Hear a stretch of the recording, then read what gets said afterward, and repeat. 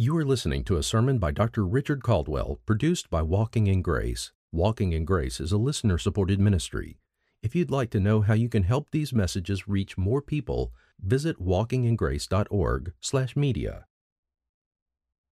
If you would please open to the Gospel of Matthew, chapter 24. We come this evening to verse 29, Matthew chapter 24.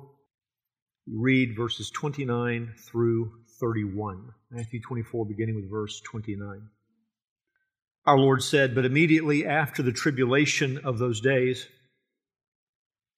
the sun will be darkened, and the moon will not give its light, and the stars will fall from the sky, and the powers of the heavens will be shaken.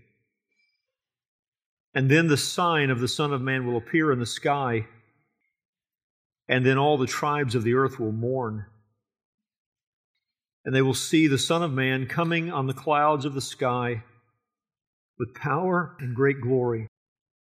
And He will send forth His angels with a great trumpet, and they will gather together His elect from the four winds, from one end of the sky to the other." Let's ask our God's blessing on His Word tonight. Father in heaven, thank You for the privilege that is mine this evening to declare the glories of my Savior, of our Lord, our Shepherd, our King, Your Son. And we ask, Lord, for Your gracious assistance as we do this. Lord, would You be at work in me and through me, and may You be at work in our hearts as we listen and receive Your Word. As always, Lord, we're mindful there are people who need Your Son, perhaps some sitting in this room, and we ask You to save. But we, Your sheep, need the food that our shepherd supplies, and that food is Your Word. And so we ask You to feed us, to build us up in the faith that You've granted us, to strengthen us to live lives that glorify You in our generation at this time, and to strengthen our desire, our zeal, our resolve to stay awake and to keep watchful when it comes to the return of Jesus. And we ask You for these things in Jesus' name. Amen. The verses that I have the privilege to declare tonight should have our full attention. And they should have our full attention, really, in the final analysis, for one reason.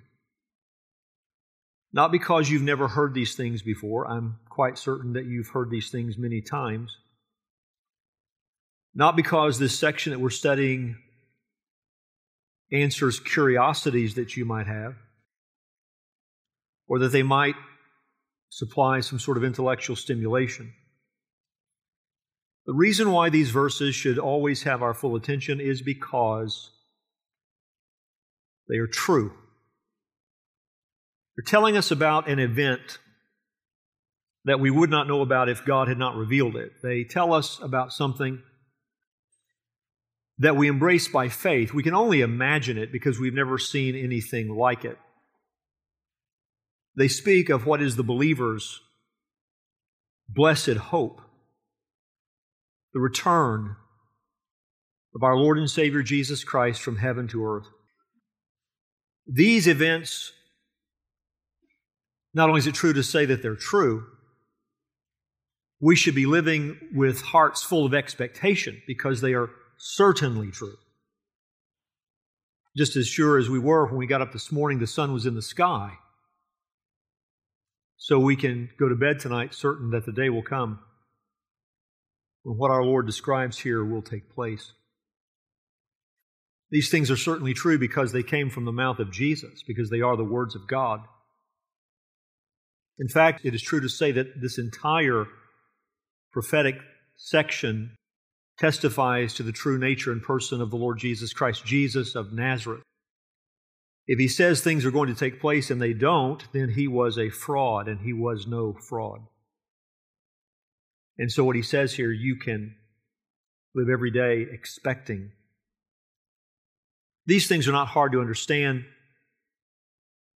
but they are things that men and women struggle to keep before their mind's eye. As I said, we've heard these things many times, but if we'll be honest with ourselves, are we living each day with these things at the forefront of our thinking? These are things that the natural man, the unregenerate person, wants to deny, will deny, or ignore. Perhaps you'll find a lost man or woman who will say, yes, I believe what the Bible says about the return of Jesus, but then they will certainly live as though it's not going to happen. These are things that a lukewarm church, a sleepy church, ignores, turns a deaf ear to. These are things that even those of us who are striving to stay fervent in our love for the Lord, these are things we can become numb to if we're not careful. Because if we really believe these things are true, then we have to ask, how then should we be living? How should we be living? I'm convinced if we really believe these verses, our lives cannot remain the same. They will be changed.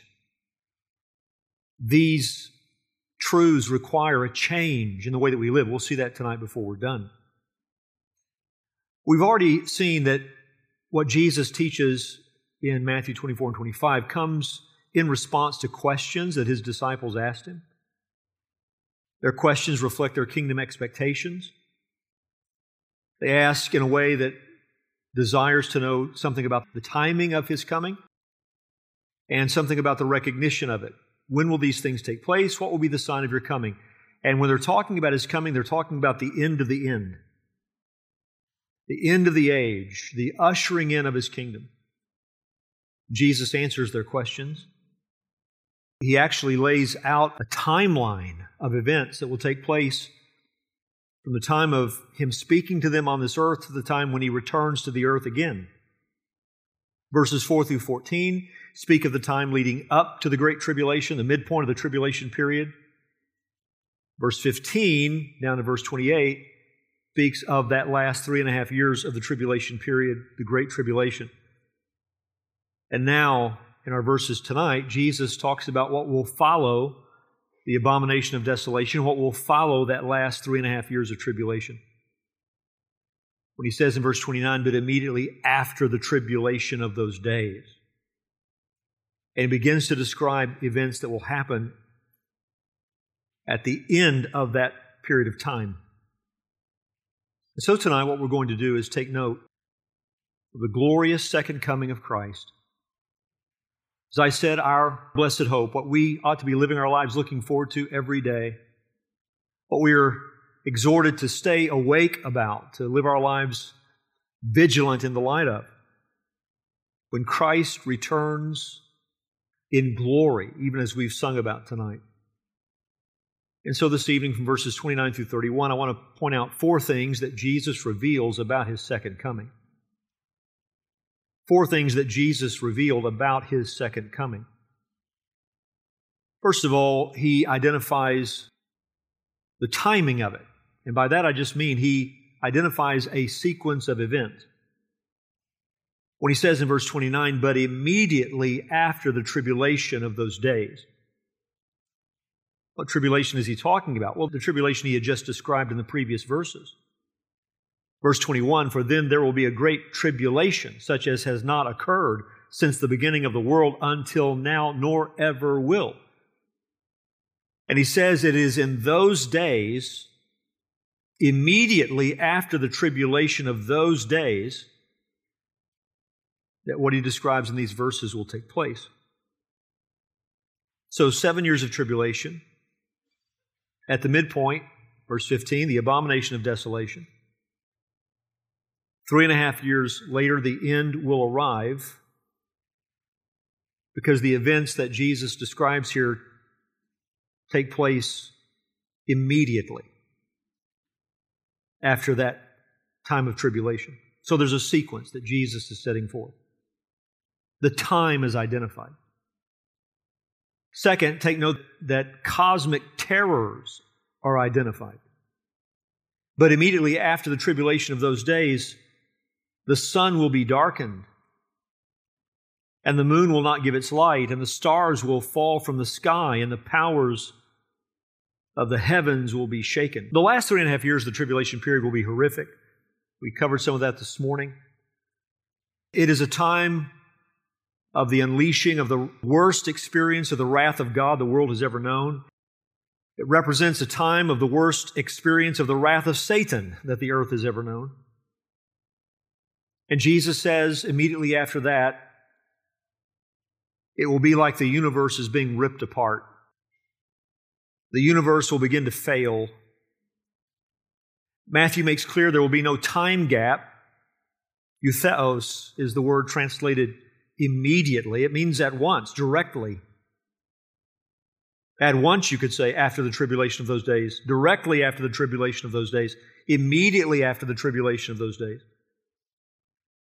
And there will be things happening with the heavenly bodies that will terrorize the world's population. The sun will be darkened, the moon will not give its light. Great darkness cast upon this planet. It's like God will turn the lights off. Stars falling from heaven, the powers in the heavens, Jesus says, will be shaken.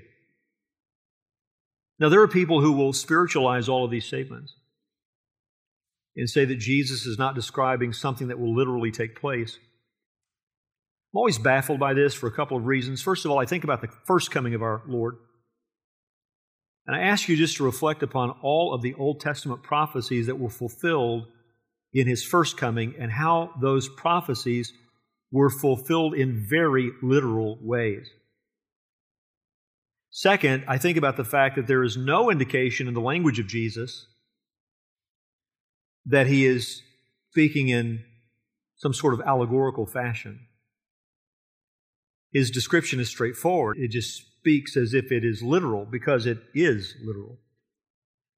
But another reason why I find it baffling that people struggle to believe that this is going to happen literally is because the Bible is full of amazing things that have already happened in the past at the command of God that people would have thought impossible. So I would frame it up this way. Why does this seem fanciful to you if you believe in a worldwide flood? Why does this seem fanciful to you if you believe the Bible's account of the destruction of Sodom and Gomorrah? Why would this seem fanciful to you if you believe that an axe head floated? If you believe that Jesus walked on water? If you believe that God parted the Red Sea? Why is this the insult to human intelligence? When you have all those things in the Old Testament that we know, if we believe the Bible, we know took place. Is this any more hard to believe than that? And even if you were to say, well, Jesus is using something of a poetic sort of description, it would still speak of literal realities. Maybe he's speaking in some sort of general way to describe what's going to happen, but it still speaks of cosmic terrors as far as human beings would see it. God turning the light off on the planet. David McKenna commented, the sign will be unnatural disasters. Not earthquakes and famine, but eclipses of sun and moon, falling of stars and shaking of the heavens that defy human prediction or explanation. Astrologers and watchers of UFOs try to make a science of changes and disturbances in the heavens, but their efforts do not touch the prophecy of Jesus. When the sign of His coming is given, it will defy scientists and pseudoscientists, astronomers and astrologers, but there will be no way to misread its purpose. Even unbelievers will see the Son of Man coming in the clouds with great power and glory.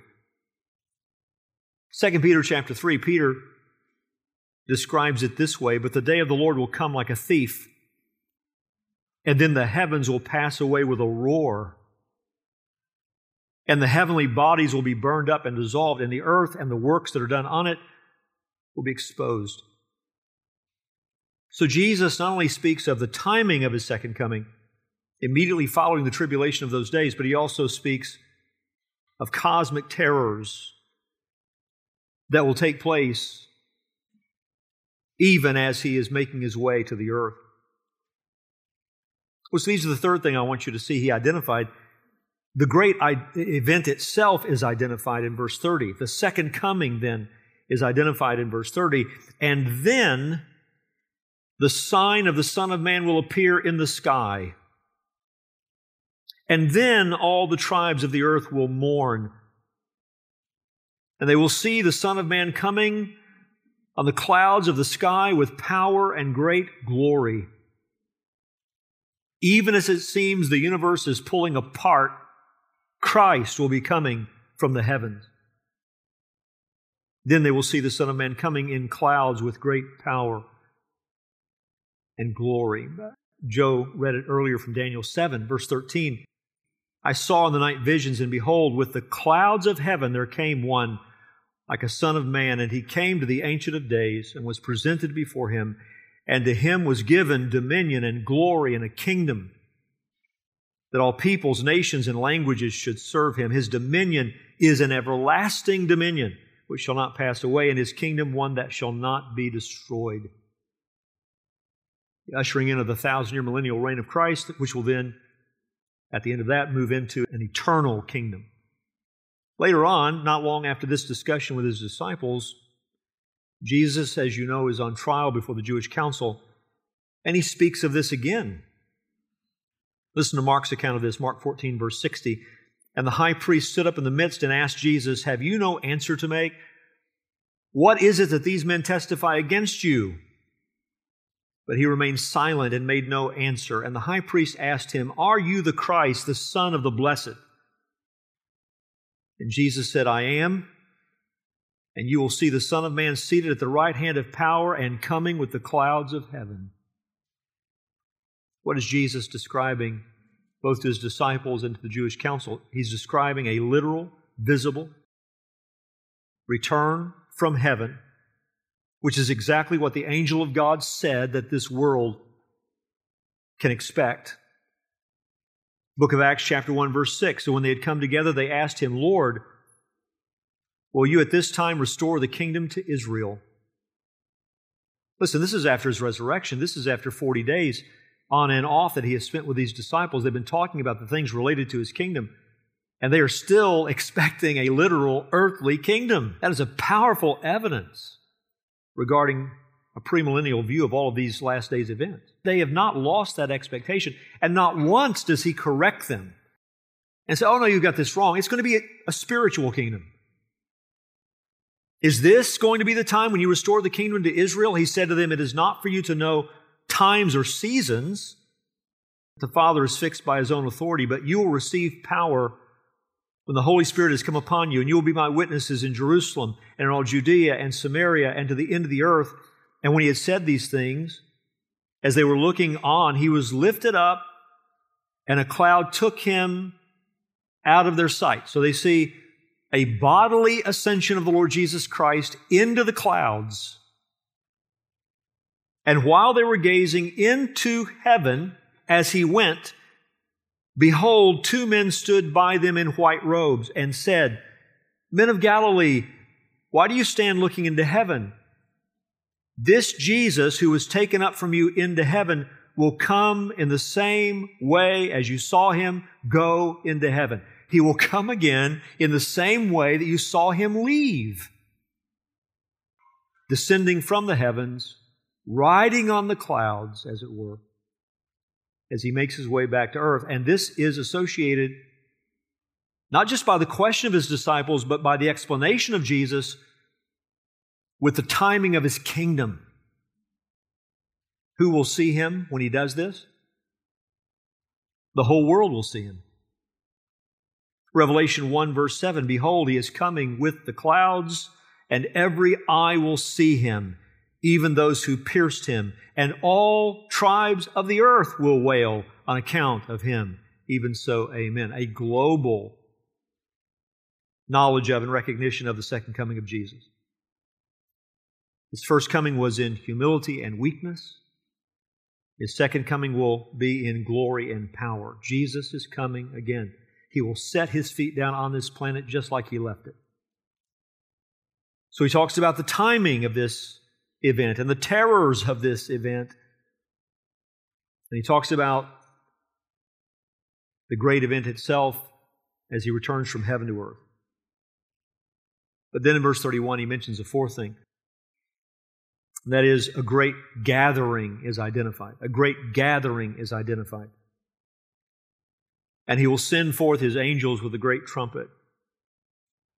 And they will gather together His elect from the four winds, from one end of the sky to the other. We've already talked about the fact that when Jesus comes again, He will come both for judgment and for salvation. For His people, it will be a great time of salvation. For the lost, it will be a great time of judgment. Well, in verse 31, it is salvation that He is emphasizing. As His elect are gathered together from the four winds, from one end of the sky to the other, the angels sent forth to gather His people together as He returns from heaven to earth. But we need to ask, why will there be this gathering? Why will there be this separation, right? His elect gathered out from all humanity, His elect gathered together. Why is there this separating of His elect from the rest of humanity when Jesus returns from heaven to earth? The answer is judgment. Salvation for His people, but judgment for the lost. Those who are lost and alive when Jesus returns will be judged. Those who are saved and alive when Jesus returns will be gathered by the angels to Him. Look at chapter 25. We'll eventually cover this verse by verse, but I just want us to read it tonight. Matthew 25, look at verse 32. We'll read down to verse 46. Matthew 25, verse 32. Or verse 31. But when the Son of Man comes in His glory, and all the angels with Him, then He will sit on His glorious throne. And all the nations will be gathered before Him, and He will separate them from one another, as the shepherd separates the sheep from the goats. And He will put the sheep on His right and the goats on the left. Then the King will say to those on His right, "Come, you who are blessed of my Father, inherit the kingdom which has been prepared for you from the foundation of the world." These are the elect of God. And the evidence their genuine salvation, the fact they truly will be the elect of God, they evidence this by the way they had lived. Verse 35, "For I was hungry, and you gave me something to eat. I was thirsty, and you gave me something to drink. I was a stranger, and you invited me in. Naked, and you clothed me. I was sick, and you visited me. I was in prison, and you came to me." Then the righteous will answer Him, saying, "Lord, when did we see you hungry and feed you, or thirsty and give you something to drink? And when did we see you a stranger and invite you in, or naked and clothe you? And when did we see you sick or in prison and come to you?" And the King will answer and say to them, "Truly I say to you, to the extent that you did it to one of these brothers of mine, even the least of them, you did it to me." So identified with His people that our treatment of His people is our treatment of Him. Then He will say to those on His left, "Depart from me, accursed ones, into the eternal fire which has been prepared for the devil and his angels. I was hungry, and you gave me nothing to eat. I was thirsty, and you gave me nothing to drink. I was a stranger, and you did not invite me in. Naked, and you did not clothe me. Sick and in prison, and you did not visit me." During a time of great trouble, these people had no regard for those who had placed their faith in Jesus. Then they themselves also will answer, saying, "Lord, when did we see you hungry or thirsty or stranger or naked or sick or in prison and did not take care of you?" Then He will answer them, saying, "Truly I say to you, to the extent that you did not do it to one of the least of these, you did not do it to me." And these will go away into eternal punishment, but the righteous into eternal life. The elect of God living in the most unique moment in the history of the world will be preserved by the appearing of Christ. Remember, He said, if those days had not been shortened, but for the sake of the elect, they were shortened. Christ returns and rescues His people. They're gathered by holy angels, ushered into the kingdom of Christ. All unbelievers are destroyed. You can read about this in Revelation chapter 19, verses 11 through 21. But here's where I want to finish tonight. We think about the sequence of events as Jesus laid them out. And we think about the terrors in the skies as Jesus describes the cosmic changes that will occur just prior to His leaving heaven and coming to earth. And we think about the event itself, and then we think about this great gathering of the elect of God and the salvation of God's people and the judgment of the lost. And I ask this question then, do we believe this? Do we truly believe this? Because if we truly believe this, what difference will it make? What will it change now in the people of God? What will it change now in your life and my life? And I want you to see this with your own eyes. So turn to 2 Peter chapter 3 and listen to what will change. 2 Peter chapter 3, verse 10. 2 Peter chapter 3, verse 10. But the day of the Lord will come like a thief, and then the heavens will pass away with a roar, and the heavenly bodies will be burned up and dissolved, and the earth and the works that are done on it will be exposed. Verse 11, since all these things are thus to be dissolved, what sort of people ought you to be? And Peter's writing to believers in his day. I mean, right now. If all these things are true that we read about concerning the end of the age and the day of the Lord, if all these things are true, what sort of people ought you to be? In lives of holiness and godliness, waiting for and hastening the coming of the day of God,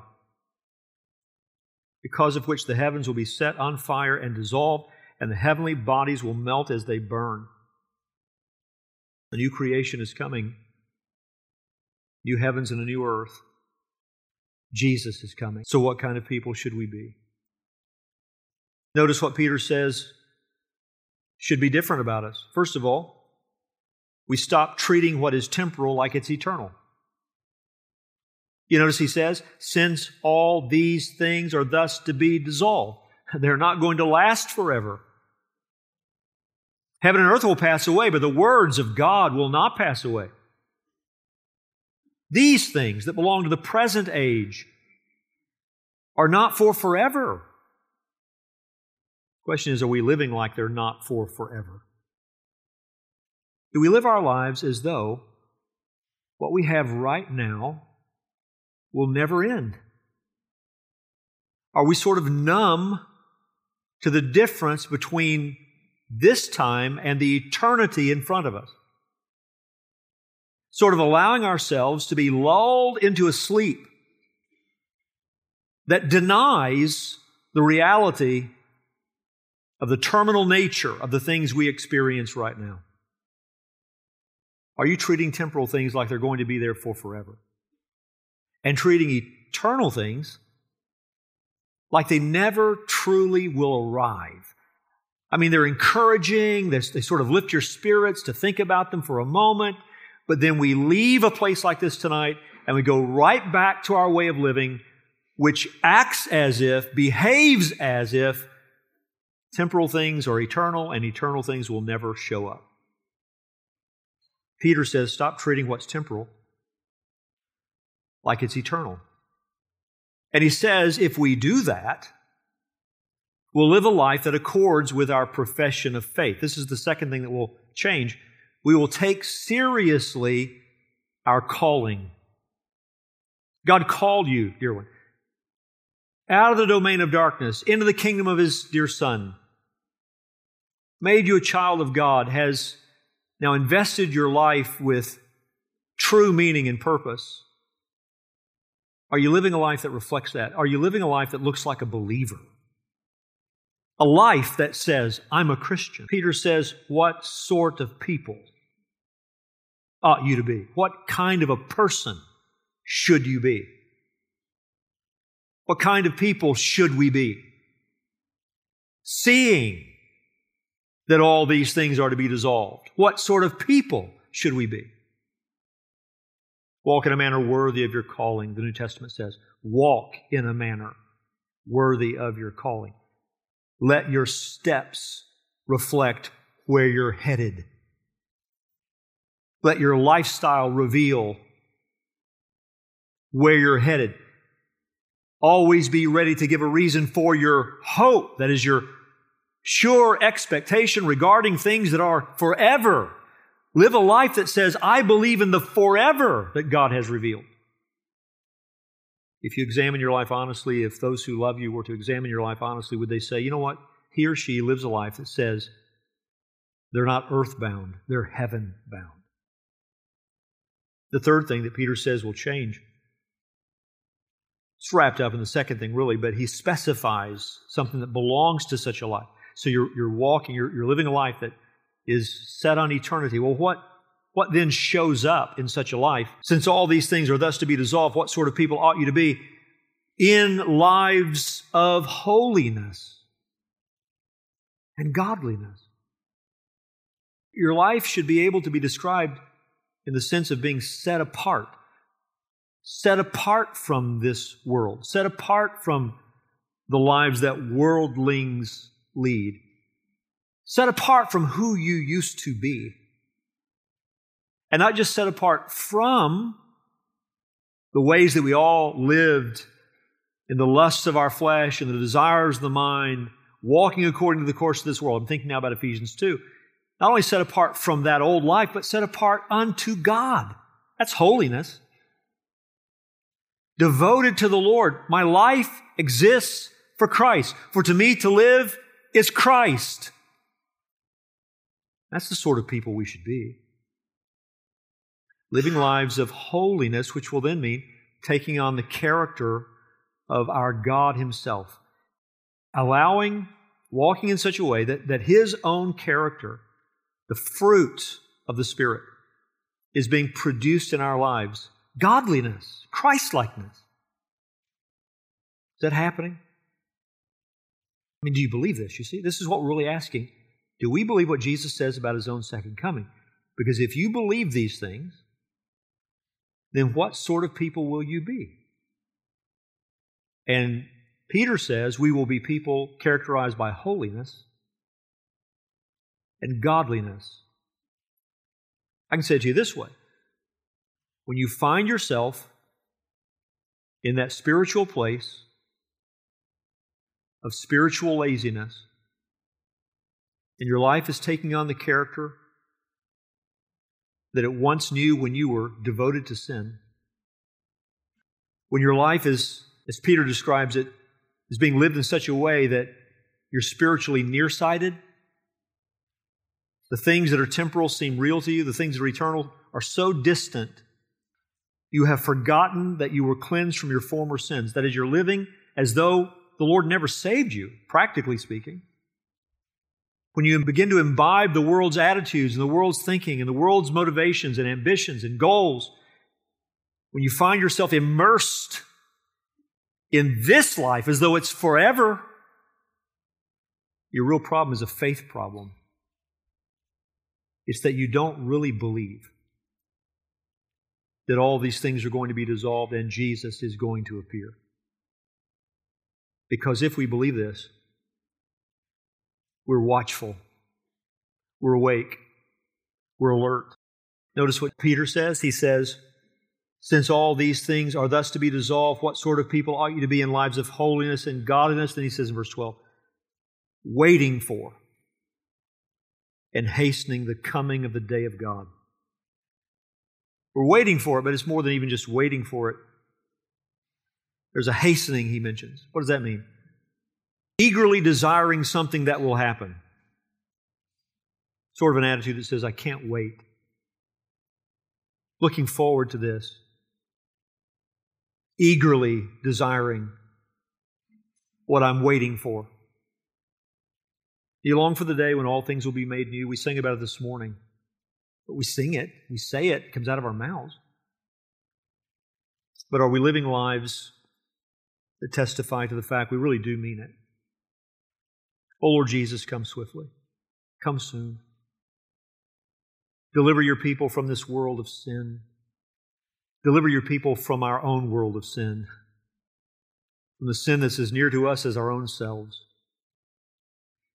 For we long for the day in which the world will be a world full of righteousness, where we'll have a new body that matches the new us, where our struggle with sin will be finished, when everything you've already won for us will be ours in our experience, when faith will become sight. Oh, Jesus, usher in that day.